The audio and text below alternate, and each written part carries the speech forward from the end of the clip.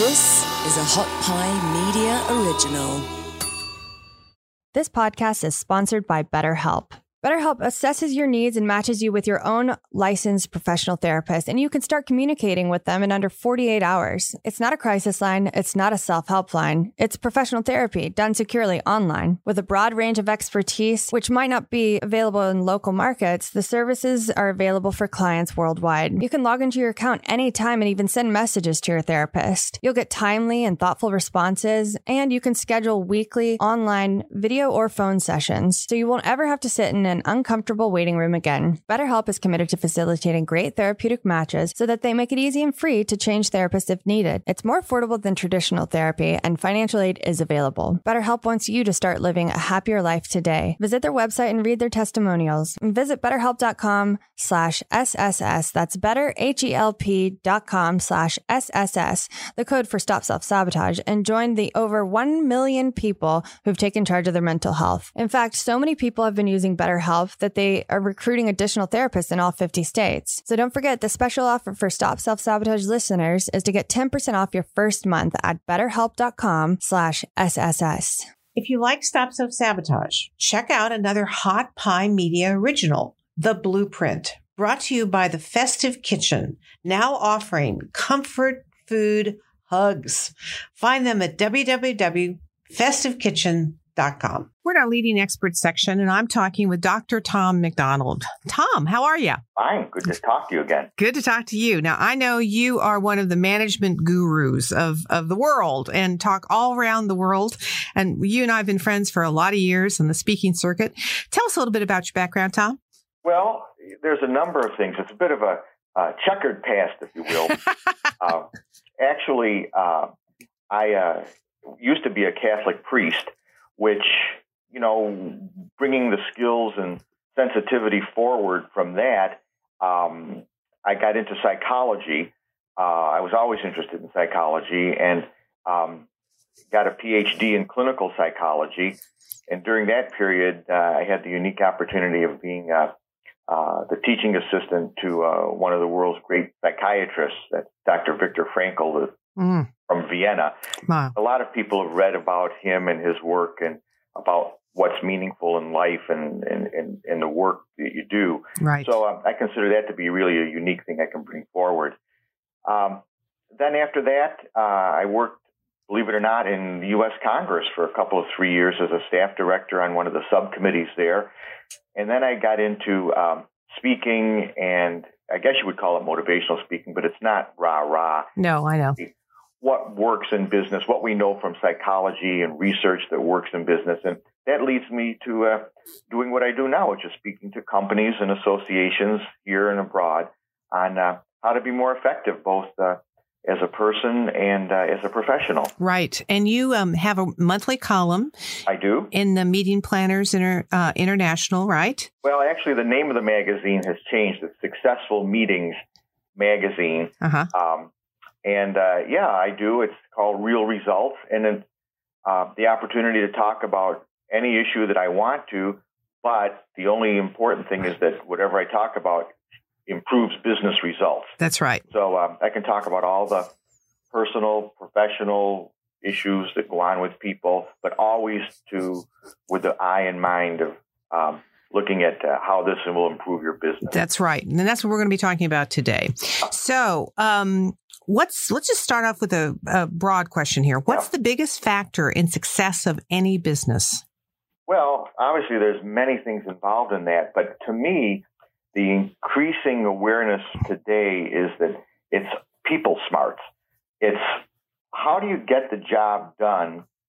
You can certainly do the job yourself. That's why you're in business. But if you really want to expand your business or move beyond a one-person shop or one-person show, that involves leadership skills. You're going to lead other people to focus on the business goals that you have. And that really is about getting the job done through other people, not doing it yourself, because you can only leverage yourself if you do it through other people. Mm-hmm. So really it's a question of how do you manage and motivate others in a world with decreasing resources? We'll talk about that in a few minutes, but I've actually seen it listed. Somebody did some research that there's about 124 skills involved in managing and motivating others. And I thought, oh, my God. Oh, my goodness. Yeah, who on earth can do that? So I've kind of distilled it down to a few simple things that are really available to any ordinary human being who wants to put the work into learning about how to become a people skills person.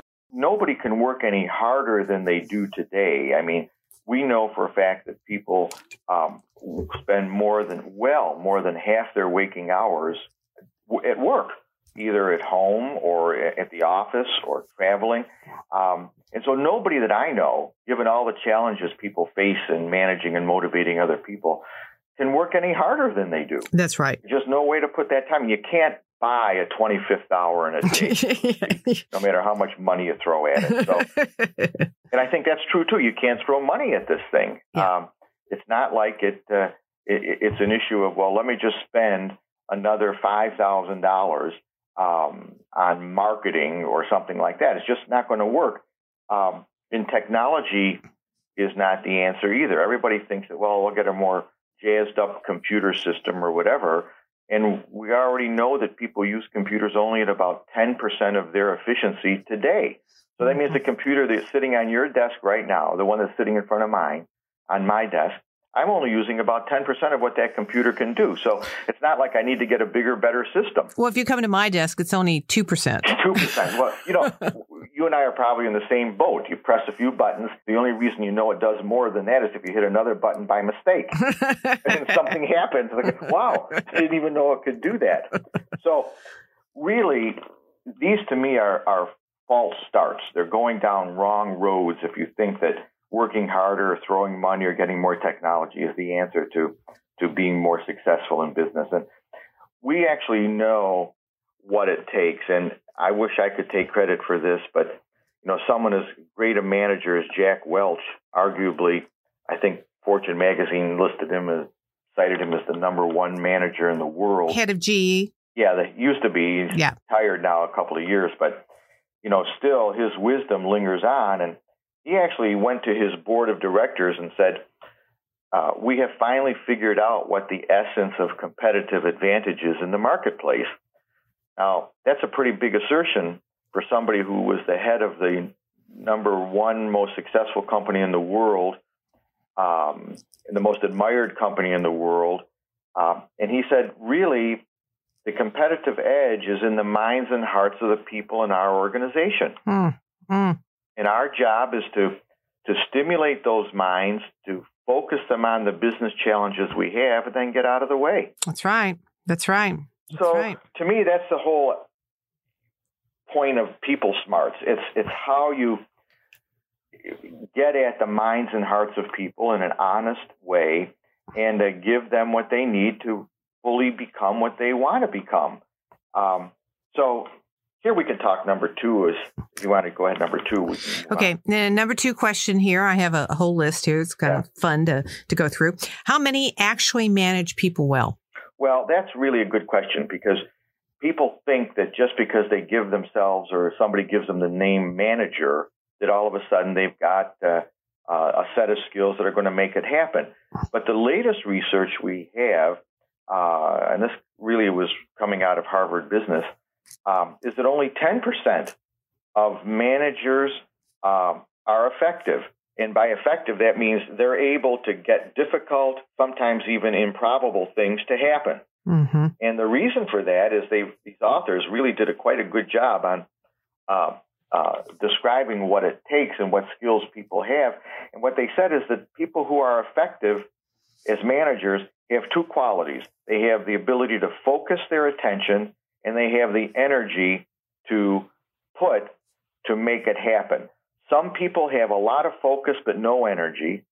Some people have a lot of energy but no focus, and we certainly all know people like that. Mm-hmm. Mm-hmm. And some people, and the sad is to say, really have no focus or no energy. And obviously they're not successful at all. But the people who are successful are those that have both. Wow, that's a fascinating research. Well, I think so, because it really lays it out, and it gives you the opportunity, you as a person, to assess where you are on that scale. So your people can simply ask themselves 5 different So it's the same question, but from 5 different viewpoints. On a scale of 0 to 10, how much would they rate themselves as being an effective leader? That is, how much focus and energy do they bring to the job? Do they think they bring to the job? That would be a number between 0 and 10. Right. Then if they asked it from their boss's perspective, everybody has a boss, some type or another. What would their boss say about them? 0 to 10. And then what would their colleagues say about them, their peers? If their peers got together and said, let's have a discussion about someone, this person that's listening. They say on a scale of 0 to 10 that they have a lot of focus and energy on the job. And then what about their direct reports, people that report to them? What would they say? And then, of course, last, what would their customers say? 0 to 10. To add all those numbers up, divide by 5, you'll get some kind of a people smart quotient. It'll be some number between 0 and 10 that says, my gosh, this is where I am on this continuum. And, if you're down at the 5, 4, 3, 2, 1, well, you got some work to do. Right. And if you're up at 6, 7, 8, 9, 10, you're definitely on the right track. The good news is that everybody will have something. Nobody will be at 0. Yeah. Everybody's doing something right. Everybody's doing something good. Yeah. On the other hand, nobody's at 10. Yeah. Which means that there's room for improvement. And that's basically then what the people skills are. These are the areas where you need to improve if you really want to become a more effective leader. Okay, so how does someone become, a more effective leader or a motivational expert? Well, there certainly are skills that are available to them. And right off the bat, to me, I like to disabuse people of what I consider to be one of the great myths, and that is that you can motivate somebody, literally. When you think it through, it's fair to say that you really can't motivate anybody to do anything ever. Right. So don't even try to motivate them. If anybody who's had children can understand this. Well, I'm sure they can. Yeah. It's a prescription for failure. But what you can do and must do is, both as a parent, as you just alluded to, and as a professional, is to create an environment where people will motivate themselves. Because motivation's an inner generator. It's not something I have that I can push someone to do, but it's something that only they can do themselves. What I can do and must do is to create the environment where they will and want to and will, in fact, motivate themselves. So tell me, what does motivate people? Well, that's a good question, too, because obviously if these other things don't, we know that 50 to 75% of people today are not really excited about their work. They go to work, they go inside the door, but that's just about it. And there's all kinds of stuff around that. But what does work, of course, and what the research shows, and when you interview people on exit interviews as to why they're leaving organizations, companies, it's always the same 2 issues. It's a question of achievement and recognition. That what motivates them is if they have the opportunity to achieve something which is meaningful to them, and if they're recognized for that achievement. The work needs to be interesting. They have to have responsibility and opportunity to advance.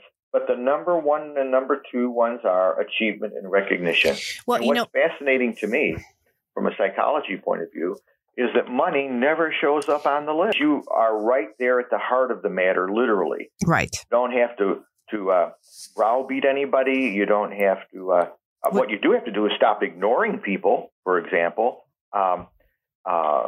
when I do my seminars, I always ask the audience, look back over the years you've been managed by people. What's the number 1 thing that your managers did? And I give them 4 choices because these are the only 4 things that people can do after somebody does something. Did they positively reward you for the job that you did?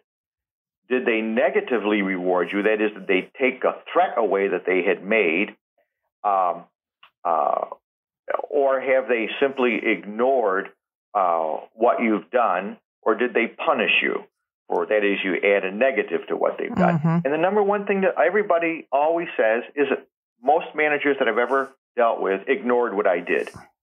They just simply didn't pay attention to it. Yeah, they didn't think it was worth They didn't think it was important enough to pay attention. They had other things that were more important to them, right? Which they may have had, but if they're interested in motivating anybody, then they've got to get off the ignoring back and start catching people doing these things that, creating opportunities for them to achieve things and then recognizing them for a job well done.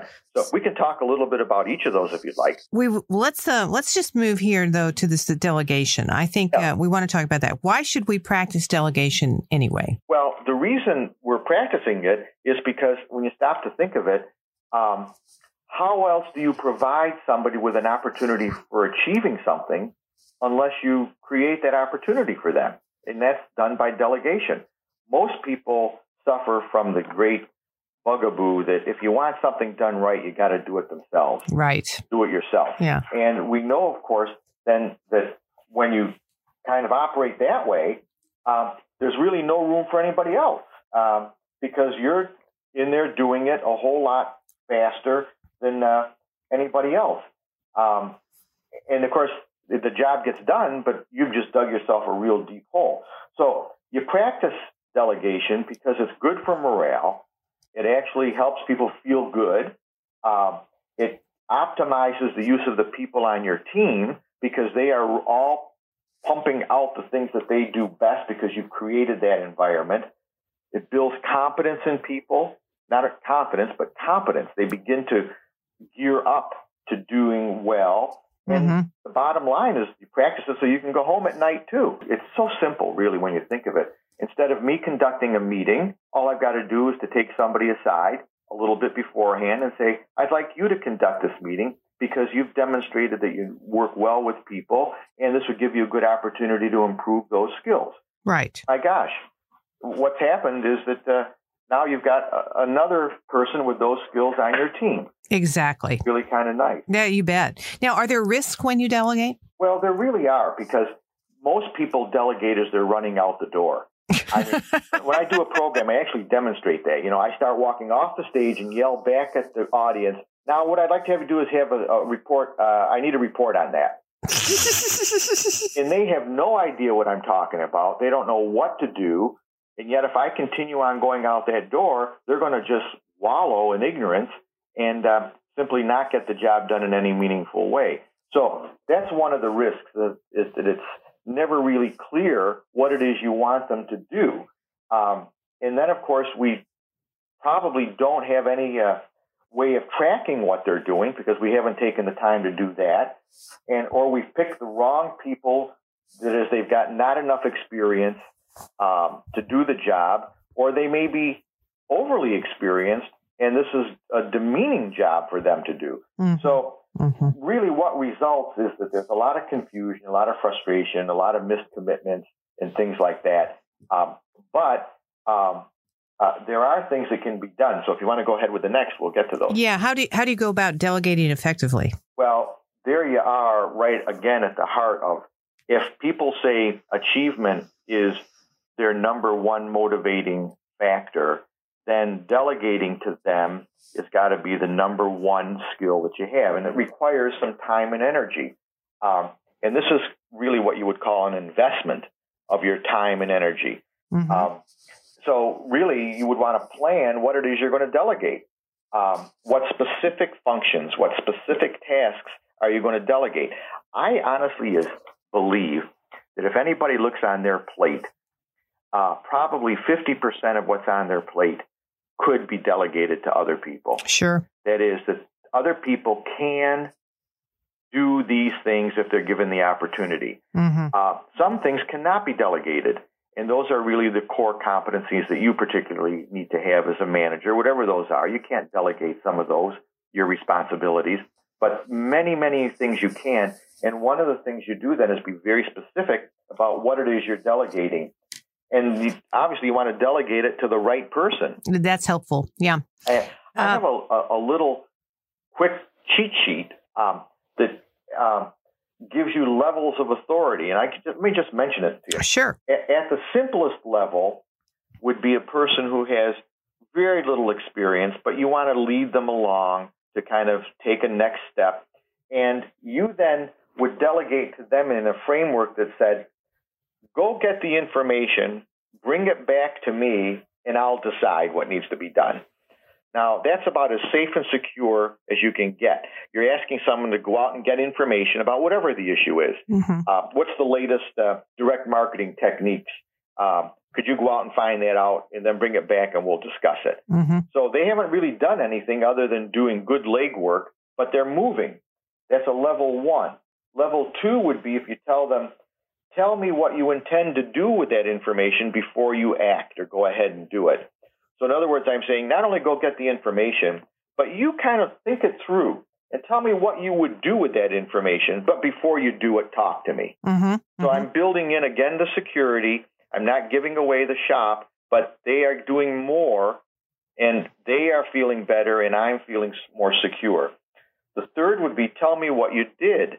In other words, go out, get the information, decide what needs to be done, and then tell me what you did. In other words, keep me in the loop. Right. Just don't let me be blindsided someday and find out that you went ahead and did something without telling me. Right. Because I'm still ultimately responsible as the delegator. Mm-hmm. And then the last would be, with someone who has a lot of experience, just go out and do what you need to do and don't come back to me unless you need help. Mm-hmm. Mm-hmm. So mm-hmm. somewhere on those 4 levels, the person that you are going to delegate to is going to be situated. And it's up to you to take the time to figure out where is this person. Everybody's going to be different. You're going to have some people in your team that are brand new, so you want to put them on level 1. There's going to be some people who are on your team who are much more experienced than that. They may be at level 2 and 3. And then somebody may partner up with you who would be kind of demeaned if you told them, delegated to them, and kind of watched them. So you let them go ahead and just do their deal, and everybody benefits. Right. That's very handy. That's very handy. And we should be thinking about that when we delegate, because I don't know about you, Tom, but I mean, at times I've asked people to do things and then I get something back and I know that it represents my communication, but it's like, how could I have been that far off? Yeah, exactly. Well, that's the point of one of the other points about delegating to people, that you want to give them a thorough briefing on the background of why you're delegating this, who's involved, what the status is, and what you expect from them specifically. Like when I ran out the door, I didn't tell them what I expected from them. I just said, more or less, do something. But if I really had taken the time and said, what I expect from you is a 10-page report in 1 month that costs no more than $5,000 to generate, and I'd like you to spend probably only 3 hours per week on it, that's very specific. Right. And it says, hey, these are the things that you're dealing with. Do you understand it? So you want to hear back from them. Yes, I understand it. Can you do it? Yes, I can do it. Will you do it? Yes, I will do it. Right. You don't have to use those words, of course. But right. Those are the concepts you want to get across. It's a commitment. Yeah. It's a verbal contract. A verbal contract, literally. Okay. And so just follow up with a mechanism that says, just shoot me an email once a week to let me know your progress. So how do you, let's move on here just for a second. How do you recognize people effectively? We're talking about recognition, how important it is. How do you do that? Well, this is where there's a huge disconnect because everybody thinks they recognize people more than they actually do. The research shows that when you ask managers on a scale from never to sometimes to often to very often, where do you put yourself as giving positive feedback to your employees? 83% of the managers who were researched said that they did it very often. Then what the researchers did is they actually went and asked their direct reports, their employees, and they found out that only 21%, they said only 21% of the time were they ever given very often positive feedback. So, when you stop to think about why is this, if we know that this is one of the 2 top motivators, why do we do so little of it? Well, because people are overwhelmed. Right. Got so much stuff on their plate that they can't really catch anybody doing anything good. What they do is they catch them when problems arise. Right. Well, that's what jumps out at you. Yeah, and you can no longer avoid it. When a customer calls and says, look at your idiot customer service person there just blew me off, and you're going to obviously pay attention to that. But, if nobody calls you and your customer services person is doing a great job, well, how do you know that? Yeah. Unless you actually go look. Yeah. Well, so bottom line, it's that. It's figuring out what's important to people. You can simply ask them, tell me what you would like if you do a certain job, what would be important to you as a reward for that particular job. So I ask them what's important. You make a menu of these things so that you can keep it in front of your own eyes. You select things at random so that you're not doing it by rote. You reward yourself even. Monitor your own behavior. Are you, in fact, becoming a more caring, thoughtful, rewarding manager? And if you are, then, of course, that's an achievement. And then, of course, you would want to be rewarded for that. So sure. Self-reward. So and sometimes random, spontaneous rewards just because you've been doing a great job, not for any specific reason. Yeah. And, you have really hit it. I didn't mention this before, but one of the largest research studies ever done was done by the Gallup poll.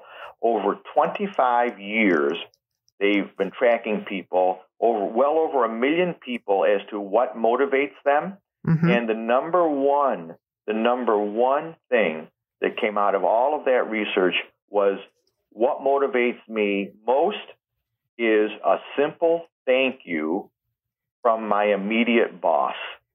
Now, you couldn't get more focused than that. Wow. Not money, not all this other stuff, but just simply 2 words. Thank you, embellished a little bit for doing a great job, but not from the head of the organization at the tip top who's remote, but from their immediate boss, the one that in fact creates the environment for that particular person. It's basically a one-on-one most times. I mean, there are layers, but it's a pretty direct interaction. If that's the case, which I know it is, that's perfect, because what you're saying is that, pull a few levers here, push a few levers there, and you're just about at the heart of what it means to be a success in business. Okay, another question. Are there problem areas in motivating other people? There really are a couple of areas that I just want to mention. And one of them is, get out of your mind the whole deal of managing people. You really manage cows.